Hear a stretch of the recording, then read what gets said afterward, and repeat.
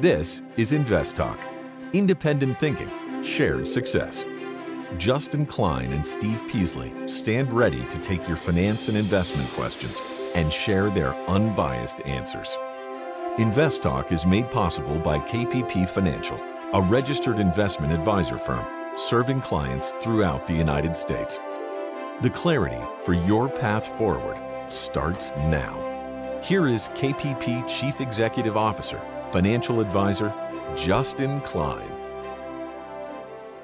Good afternoon, fellow investors, and welcome back to Invest Talk. This is our Wednesday, October 5th, 2022 edition, and we are well into the fourth quarter now, and it's been a volatile year, and we've had quite the rally over the past 3 days. Thought we were going to get a setback today, but we closed modestly positive.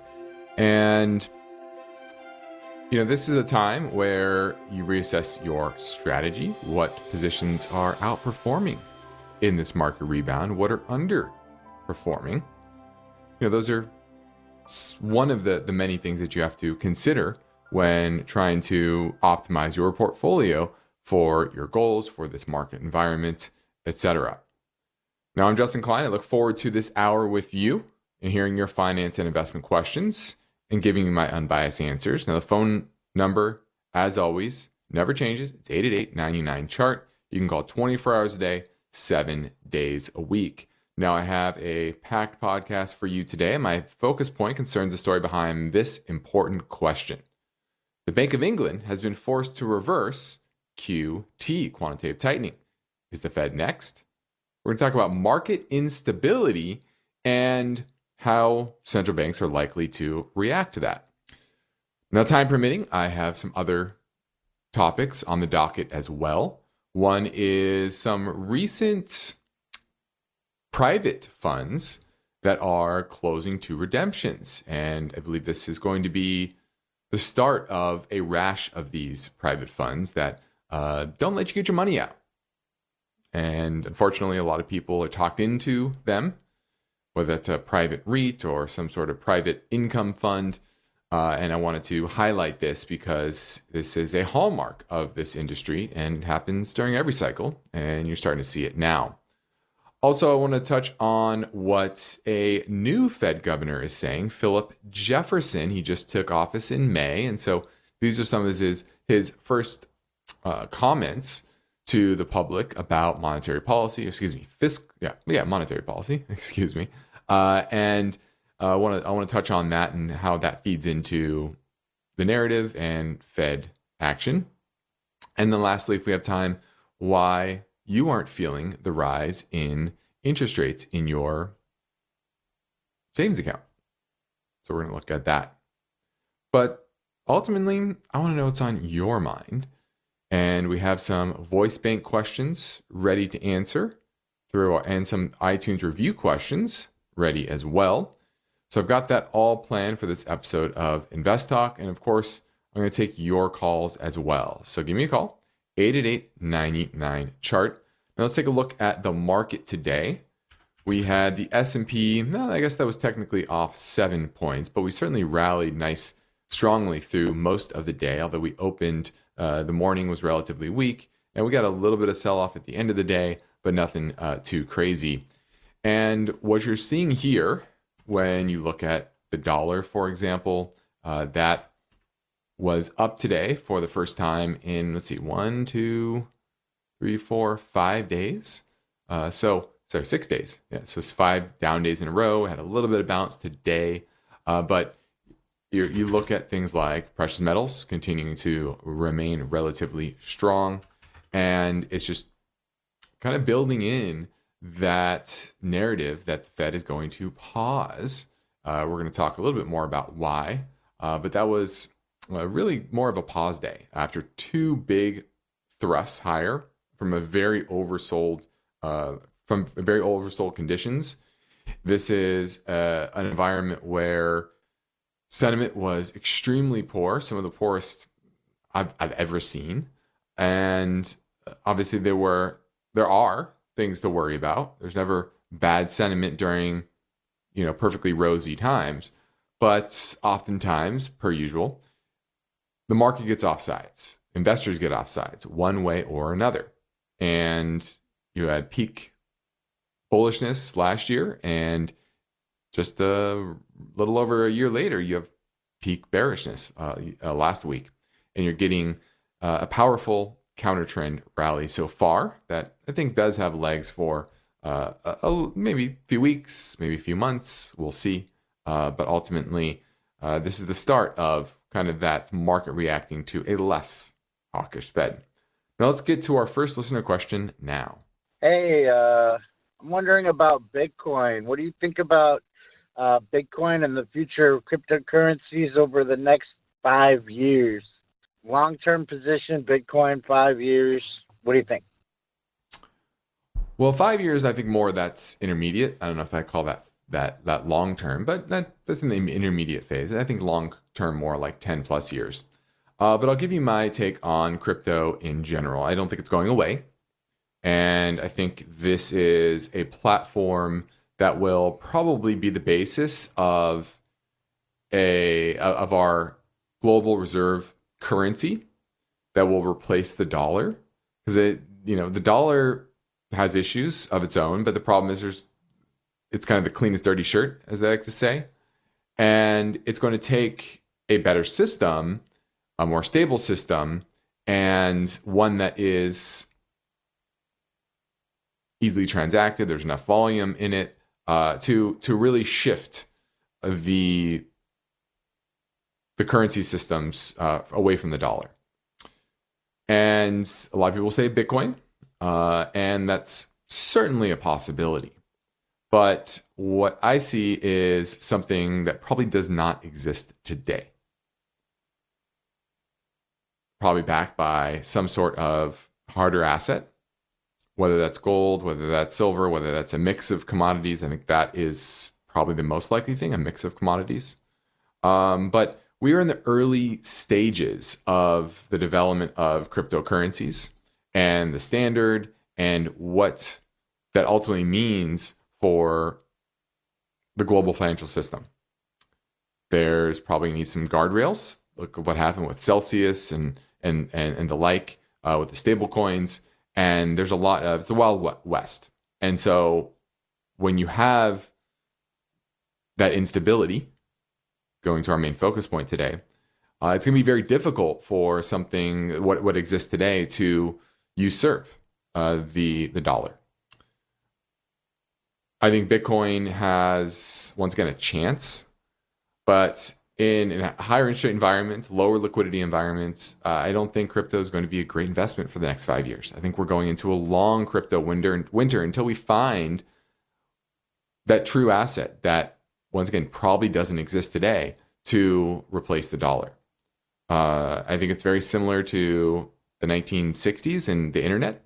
Back then, there were universities throwing pieces of data back and forth between each other, but there wasn't any unified standard. And today we call that TCP. And I think we're in the similar phase where people are playing, they're messing around, they're trying to create utility with blockchain and the platform. But ultimately, how much utility, what problem has crypto solved so far? Maybe some cross-border moving assets between countries.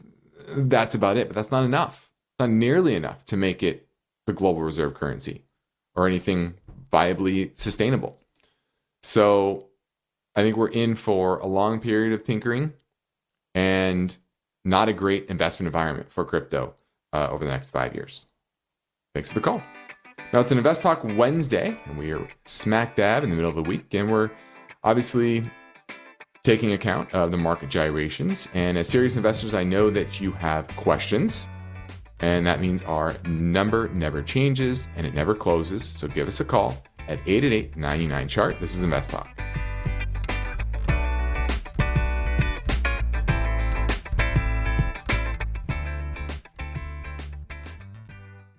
Why do listener questions make Invest Talk better? Which of these would you recommend? Because each caller presents fresh questions in their voice. I was curious if you still think aluminum has a ways to go from here. When do I know the right time to take profits.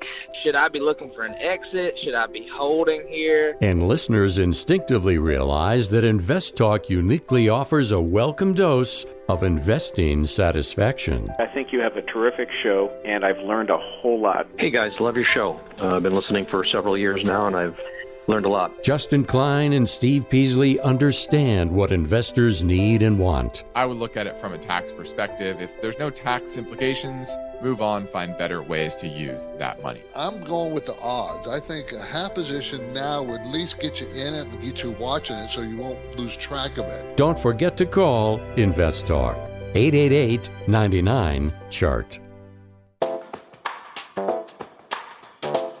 You are listening to Invest Talk. We've seen the markets go up, then down, sideways, and around.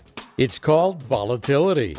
And if you're a serious investor, you'll have finance and investment questions for Justin Klein. He's here now taking your calls live. Invest Talk, 888-99-CHART. My main focus point today concerns the story behind this important question. The Bank of England has been forced to reverse QT, and the question is the Fed next. And the financial ecosystem is now very heavily levered after a decade plus of very, very low cost of capital, cost of debt, and there's the paradox of instability of stability. And that's really the main risk. And what that means is that it assumes all players are rational. And such rational players avoid complete destruction, meaning nobody's going to hit the big red button. They're not going to blow up the system, despite their maybe poor decisions over the decade plus, and maybe a lot of those decisions weren't made directly by them. Think of Jerome Powell. Bernanke, he started QE and kept it going longer than Jerome Powell has.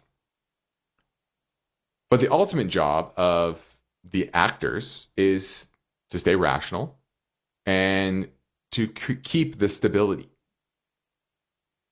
And the market's kind of slow grind lower since the start of the year.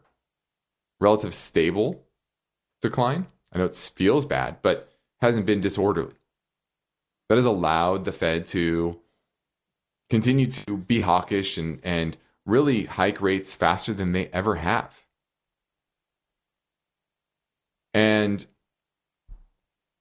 But the question is when do stable markets suddenly become unstable?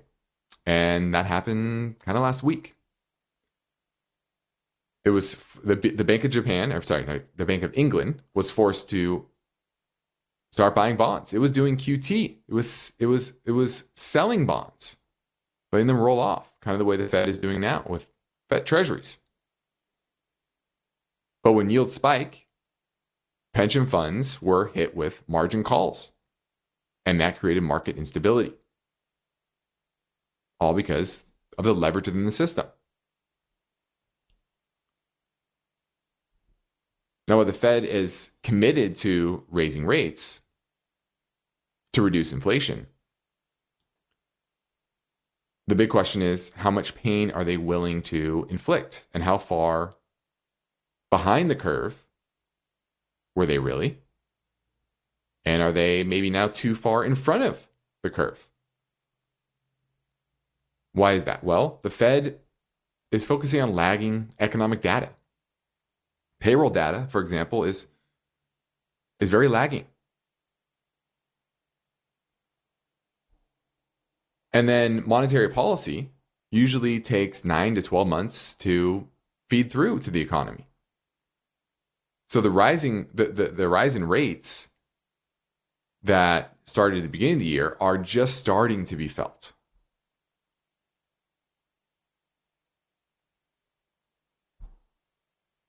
And so this heightens the risk of a policy mistake. And the annual rate of change of the Fed funds rate is now the most aggressive in history. And so Milton Friedman once stated, corporations don't cause inflation, governments create inflation by printing money. And that's what you saw in 2021, people just handing out checks when this is a supply issue, not a demand issue. But so far, forward estimates are falling. So the policy changes are coming into effect. And ultimately, the Federal Reserve is going to keep market stability top of mind. Now, Jerome Powell is a creature of private equity, so the corporate bond market is typically what he focuses on, but I think he's starting to see that instability globally, and that's why he's likely to pivot, and the market's pricing that in. We're heading to a break, so give me a call at 888-99-CHART.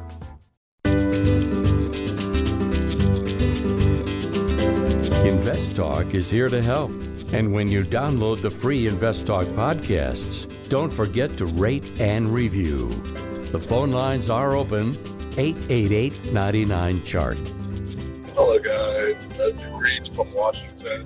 Great show. I'm calling about the ticker symbol of Zebra Technologies. Call and see what would be a good buy point. The ticker is ZBRA. I'll be listening for the answer. Thank you so much for the great show. No problem. Thanks for the call. This is Zebra Technology, ZBRA, about a $14.6 billion market cap, very little debt. And what they do is they make thermal and thermal transfer printers, RFID printers and encoders, and card readers. And so this is one of the best plays in the RFID space. What RFID stands for is radio frequency identification device. Think of that's what's used on your phone to scan if you have Apple Pay, for example, and you're scanning that over the reader, or your credit card. You know, you have that. You can scan your credit card without the mag strip. You just wave it over the reader. That's RFID. And so that's been gaining traction, and it's been talked about for years of kind of the replacing the barcode. And in some applications, it's certainly done that. Now, Zebra is a leader in that space, and they've built a very consistent business longer term. Their 5-year average return on equity is 28%, median's 31%, very, very robust. So I like that you're looking at a company that has consistent profitability, good cash flow, and growing, right? Cash from operations, $684 million. Now that's down from where it was in September of 2021. But I think it's more of a reversion to the mean. Before that, it was on a steady march up. So it's definitely come back from a business perspective in profitability. But I still like the name. I actually think this is a great buying opportunity. It's back from enterprise value to EBITDA perspective, down around 15, which the long-term average is 19. The median is 16. So it's a bit below that. And now this doesn't pay a dividend. It's not going to give you that consistent dividend, which is, sometimes that's fine if they can reinvest in the business. Maybe they're buying back shares, and they've done that recently. Gone from 54 million shares outstanding in end of 2019. Now there's about 52 million. So not huge buybacks, but definitely one use of that free cash flow. And long term, it's actually at a pretty good support level down here around 260, right? It bounced from 260 all the way to 280, but I think this has more upside. So I like this. Finally, a call that is about a real business that has consistency, consistent profitability, cash flow. It's not drastically overvalued. It's probably modestly undervalued. And so I'm going to give Zebra a thumbs up. Now let's pivot over to talk about private funds, whether these are private equity funds, private REITs, private debt funds. That's basically private equity fund. And you're starting to see over in the UK, many of them shut their doors to redemptions. Schroders' $2.8 billion UK real estate fund told investors that they will defer most of its $65 million in redemptions due to be paid out on Monday. and saying they're closing redemptions until July of next year. Now, they're expected to pay out those redemptions at some point if they can offload some assets. But the question is, when and if? Columbia's Threadneedle's $2.1 billion Threadneedle Pension Pooled Property Fund, they moved switching the redemptions from every day to now every month. And they're trying to sell some assets to meet redemptions. So they're also in that book. BlackRock, they deferred their second quarter redemptions that were due to be paid out at the end of September. And they haven't set a new date of when you can get your money out. And their BlackRock UK Property Fund, that is considering redemptions quarter by quarter. So maybe you can get your money out next quarter, but maybe not. And this is exactly why we don't recommend people buy into these private funds. Returns are rarely ever better than you're going to get in the broad market or the market where you can find the best of breed. Say, for example, REITs, buying the best of breed REITs. There are other closed-end debt funds you can buy. There are other ways to gain exposure to non-equity market exposure that produces income. And that's really the sale here, is usually income and, you're getting some sort of different level of asset. Not really. Most of these are not mark to market, meaning the price they tell you it is probably not exactly the price that you're going to get out. And I've seen that. I've seen clients transfer assets in, trying to sell private REITs, and the number they send you on the statement is not really the number you're going to get when you try to sell, if you can sell. And in downtimes like this, it's even more illiquid. And you're starting to see that in the UK, which means that that's going to spread to the rest of the world when it comes to these levered real estate and private equity linked funds. Now, in the next Invest Talk, story behind this headline: what a strong US dollar means for investors. Now, some company earnings could falter, and companies have a significant portion of their earnings coming from overseas will suffer the most. But that story is for tomorrow, and I'm Justin Klein. I'm ready to take your questions live at 888-99-CHART.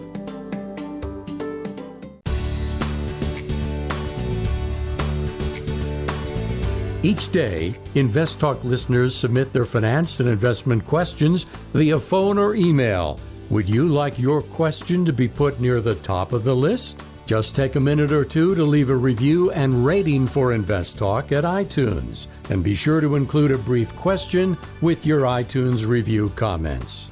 And of course, your calls are always welcome 24/7. Don't forget to call Invest Talk, 888-99-CHART. Hi, Justin. Hi, Steve. This is Charles from Fort Lee, New Jersey. My question is regarding SCHD, Schwab dividend. I'm interested in all-in into this one fund. I do not wish to do the research for individual stocks, but just as some people buy the Dow Jones or the Qs or the S&P 500, I'm wondering what you think of SCHD as an all-in kind of strategy to be able to participate in the market. Take care. All right, looking at Schwab D, SCHD, the Schwab U.S. Dividend Equity Fund. And as you would imagine, it is filled with a lot of dividend payers. Yields about 3.5%, 3.75%. So healthy dividend yield there. And let's look at the sectors, sector breakdown. And while dividends are great, and dividends are important long-term to discipline when it comes to capital allocation within a business. That's really the main way that dividends enhance the investment return long term, is just keeps management accountable. because management doesn't want to be the one to cut the dividend. Okay. So they're a little more focused on using their capital, using their cash flows and their earnings to reinvest in the business in a efficient way. Okay. So that's number one. So I like that. But let's look at the sectors that you're exposed to here. Now, technology is about 16%. I still think it's a bit high for my liking in this environment. Now, it's better than the broad S&P or any of the target date funds you're probably invested in your 401k, which are probably going to be closer to 25% in technology. So that's good. That's 10% less than what you're going to get from a broad market index. But energy is still 5.4, which is a tad higher than the roughly 4% the S&P is invested in energy, but that should be closer to 15%. Okay, basic materials is only 2. That should also be closer to 15% in an inflationary environment. And has no real estate exposure, 0, which is kind of odd, considering REITs, they pay nice, consistent dividends. Is overweight healthcare 12%? Consumer cyclicals, that's relatively low, 7.5. I think that's good. Consumer defensive, 13. In inflationary environment, that does tend to struggle a bit. But overall, I think this is a step up, an improvement from the broad indexes. You talked about not wanting to pick individual stocks. What I might do here is supplement this. If you don't want to pick individual stocks, you could buy this, but then supplement it with, hey, I need more energy exposure. I need more basic materials exposure. I need more real estate exposure. Maybe buy a REIT index. Maybe buy the XLE or XHIYB. That's basic materials. There's various variations here. I'm not saying you should buy any of them, but that's kind of the approach that I would take. Is this might be a good core holding with a lot of your assets. Once again, if you don't want to pick individual names, but then supplement it with some sector ETFs. That's the way I would handle it if you don't want individual companies. Now let's keep things moving and get back to the Invest Talk Voice Bank for another listener question that came in earlier at 888-99-CHART. Hello, would like to get your opinion on Encore Wire Corporation. The ticker symbol is WIRE. I just wanted to get your opinion on the business and what you think of the valuation. Thank you.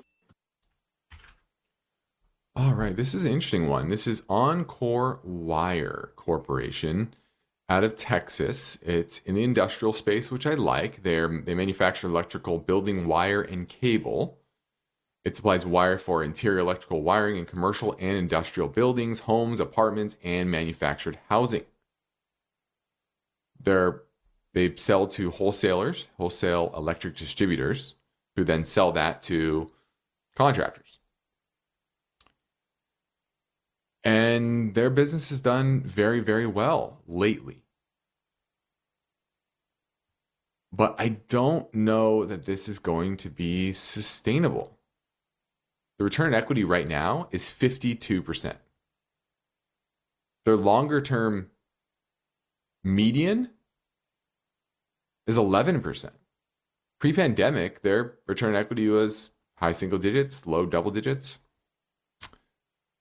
So I want to know what has changed about their business, what's making them able to achieve such high margins, such high returns for shareholders. Their operating margin right now is 30%. Their long-term average is 12. Their median is 7.6.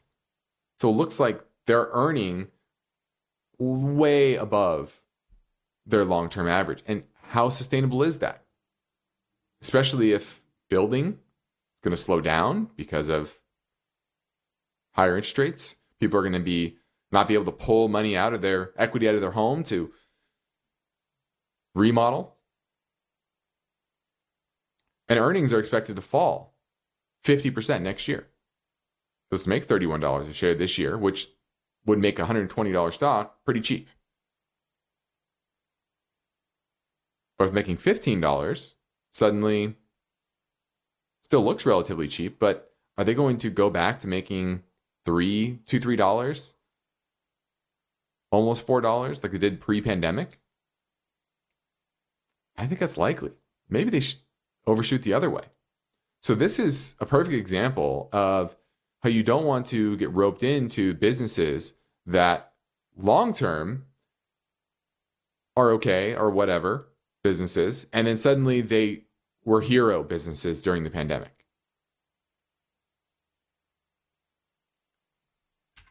Zimmer Holdings is another one of these. I get a bunch of Zimmer integrated shipping. I got a lot of calls about this. They made $40 per share this year, but they'll supposed to make $9 per share next year. They were losing money pre-pandemic, and the stock's already down 63%. So my worry here is it's going to be a reversion to the mean, and you're overpaying. Now the technicals are fine; they're kind of neutral. Kind of just dropping in a trading range. Probably the market's trying to figure out, is this sustainable? Is it not? And his history tells me that they're not. That businesses, unless something major changed, which, if I did a deeper dive, maybe there is, they're going to revert to the mean. And so that's why I'd pass on it. Thanks for the call. Now the seasons are changing. And the market is as well. And you've seen that this year. Very different in October 2022 versus October 2021. And that means, have you shifted your strategy? Are you prepared for this volatility? Well, if you are, or you don't feel like you are, I encourage you to reach out to myself or Steve Peasley at our company, KPP Financial, where we practice parallel investing, meaning we invest right alongside our clients, and we practice unbiased guidance both on and off air. And we offer a free portfolio review assessment via telephone or GoToMeeting. You can send us a message to investtalk.com or give us a call at 800-557-5461. Yeah, we have an 800 number. We've been on since 1993. So we love to help you in any way. Just a short period of time can help me give you some guidance on how to optimize your portfolio for your goals, for your risk tolerance levels, and most importantly, this market environment. So I'd love to help you. Just give us a call. 888-99-CHART, 888-992-4278. We have about 15 minutes left in the show. Let's pivot over to a recent statement from new Fed official, Fed Governor Philip Jefferson. It was his first public remarks since taking office in May. And he talked a bit about job openings and the job market. And he says, in a market with more job openings than workers, the competition to fill vacancies is leading to rapid wage gains now, and the resulting salary compression may lead to further upward wage pressure in the future. That was before you had the JOLTS data, the job openings data yesterday, which showed a 10% drop, and layoffs rose slightly in the month of August. And it's clear the labor market is cooling.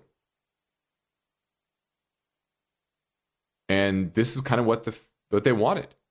So you're starting to see the first signs of all the things the Fed wanted to see in the actual data come to fruition. And he said a slowdown in growth this year is likely to ease supply and demand imbalances in the labor market somewhat.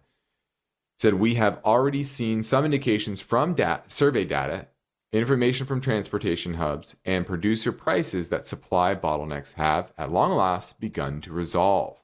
So this is the first real indication from any Fed official that, hey, they're seeing the data that they want to see to slow the pace of their tightening.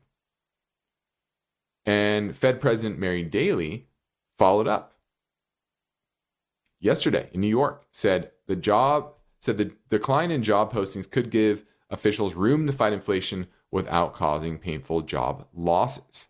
And she said there's a lot of room for us to slow the pace of hiring and still not dive into the third and most painful place that everyone fears, which is outright layoffs. So she's saying that she thinks a soft landing is possible, and she's starting to see the reduction in that inflation pressure. And so this is why the market reacts. You don't really see it in the headlines. It's not talked about a lot, But remember, the market isn't looking at the headlines. The real players, the institutions, they're not looking at the headlines. They're talking to people like Mary Daly, Fed governors. And they're getting these small indications, slight changes in verbiage. And that often can shift the market pretty rapidly, as you've seen over the past 3 days. So I thought that was of note. This is out of the Wall Street Journal, which that's usually where you get the first kind of Fed mouthpiece from. And then that eventually feeds into a statement by the head honcho, Jerome Powell. Now let's pivot back to the Invest Talk voice bank at 888-99-CHART. Hello, this is Luke from New York. I'm calling about Big Lots, symbol BIG. Wanted to get your opinion on this stock as the price is pretty low. Looks like a good price to buy. What is your stock valuation? Looking forward to hearing your answer about this stock. All right, this is Big Lots, and this is kind of the opposite of that last one, where a lot of the retailers are over inventoried. So what happened in the retail space, and I have many people I've talked to within this industry, is that last year, remember the supply bottlenecks? We had the bottlenecks at the ports. We couldn't really get things in. And that was heading into the holiday season, where a lot of retailers and a lot of goods producers make the vast majority of their profits. So they needed to make sure that there was supply of their goods. So what did they do? They paid for a lot of inventory to be flown in. It was expensive, but hey, their retailers got what they needed. And then what happened earlier this year? They changed some rules at the Long Beach ports. You had China's New Year's where they shut down a lot of factories and production. And they were able to pretty much catch up by the end of the first half. But what did that mean? Double the inventory. You ordered even more inventory that you really wanted. And then the slow months in the first and second quarter, you kind of got a lot of that in. And so a lot of retailers are kind of choking on inventory that they're going to need to work through probably through the back half of this year, is what we're seeing. And so you saw it with Nike, right? Nike talked about inventory being up 60-something% year over year. And Big Lots is the same way.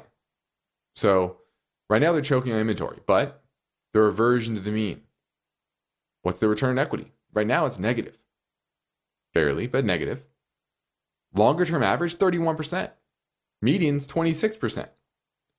So to me, this is a good buying opportunity if you think that there's a reversion to the mean into their normal operating margins, normal operating cash flows.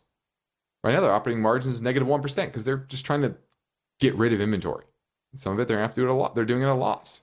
But long term, they average about 4% margins. Pre-pandemic, they were making $3, $4 a share. Now it's at 17. We expect them to go back to making that. And then it's cheap. So our value on this is, frankly, back to $50. Now it's at 17. But got to get through the inventory. Right. This investing world is something you have to really grasp the trends, longer term trends. I always say the markets, individual stocks are like pendulums, right? Pendulum is rarely ever in the middle, right? It's moving from one side to the other, back and forth. And so you need to decide what side of the pendulum is it on. And you need to look at the history, right? You need to look at the movement of that pendulum over time to know where it is in space. And that's the same with the markets and individual names. Now, this is Invest Talk. I'm Justin Klein, and we have one goal here, is to help you achieve your own version of financial freedom. And our work continues after this final break. So get your questions in now at 888-99-CHART.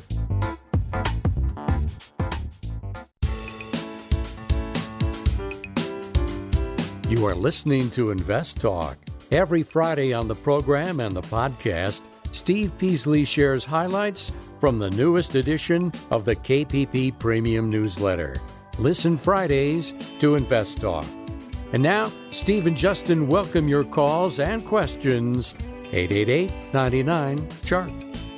I'm thinking to diversify my portfolio by investing in timber and lumber stock. Can I have your opinion? Thank you so much. Bye. Well, with the slowdown in real estate, I don't know if that's the best place to be. I think we're in an environment where I call it atoms over bits. We were for the last decade, everyone was investing in bits. And now it's more real atoms that run your daily life. Think of energy. Think of raw materials. They're going to tend to outperform. But there are different slices of that raw material world. And lumber tends to be extremely volatile. There are tariff concerns. It's obviously very tied to real estate. Whereas, we always need energy. We don't always need to build a home. We always need raw materials to build the important things in our life, like now our electronics, to maintain infrastructure. But wood, it's too volatile. So it's very low on the list of the type of raw materials I want to be invested in. So I'm going to pass. I'm going to say, no, this is not a place that I would be trying to actively get involved with beyond more than just a small trade. Trade, that's fine. But longer term hold, this is not a sector that earns amazing returns long term. All right. Now, lastly, let's touch a bit on interest rates. And interest rates have gone up for a lot of borrowing, from mortgages to credit cards, etc. But your average yield on your savings account has barely gone up. It was 0.1% back in March of 2020, hit a low of 0.06% in early 2021. And while the Fed has raised rates 300 basis points roughly, those savings rates are still only yielding about 0.14%. Now you can find high yield savings account as high as 3%, which is nice. But the problem is that commercial banks hold $16.8 trillion in deposits. Most of that in checkings and savings accounts, and losing out to inflation if you have money there. But most people aren't doing much about it. They're not moving their assets most of the time because they think it's too much a pain in the butt.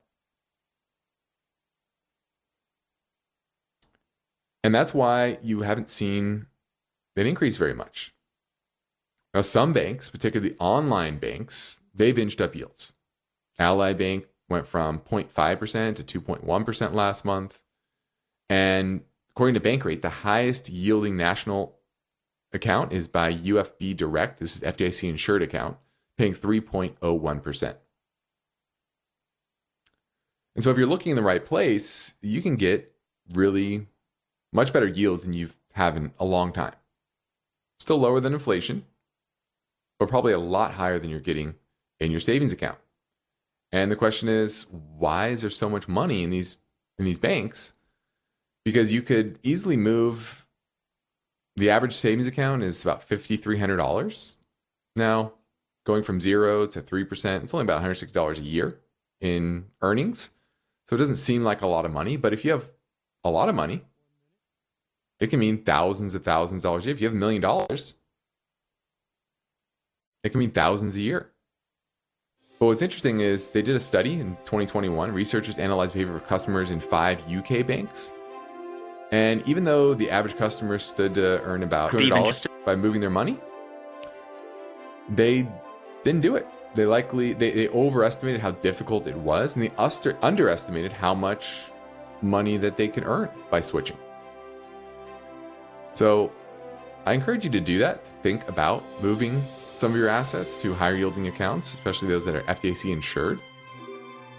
I know it seems daunting, but it's usually not that hard. And there are a lot of great, easy to use, especially those online banks. And a lot of people are losing out on cash that's just sitting there, not earning anything. You can earn something now, and you should look into that. I'm Justin Klein. This completes another Invest Talk program. Steve Peasley and I thank you for listening. We encourage you to tell your friends and family about our free podcast downloads. And we're officially over the 45.8 million mark, thanks to you, approaching the 50 million mark. Hopefully we'll get there sometime early next year. You can get your Invest Talk podcast anytime at iTunes, Spotify, or Google Play, and be sure to rate and review. Independent thinking, shared success. This is Invest Talk. Good night. Invest Talk is a trademark of KPP Financial. Because of the nature of the interactive dialogue inherent in the format of this program, it's important for the listener to understand that not all comments made will apply to them. Specifically, nothing said shall be taken to be investment advice, or shall statements on this program be considered an offer to buy or sell security. Because such advice is rendered solely on an individual basis and at times will require that the investor review a prospectus before investing.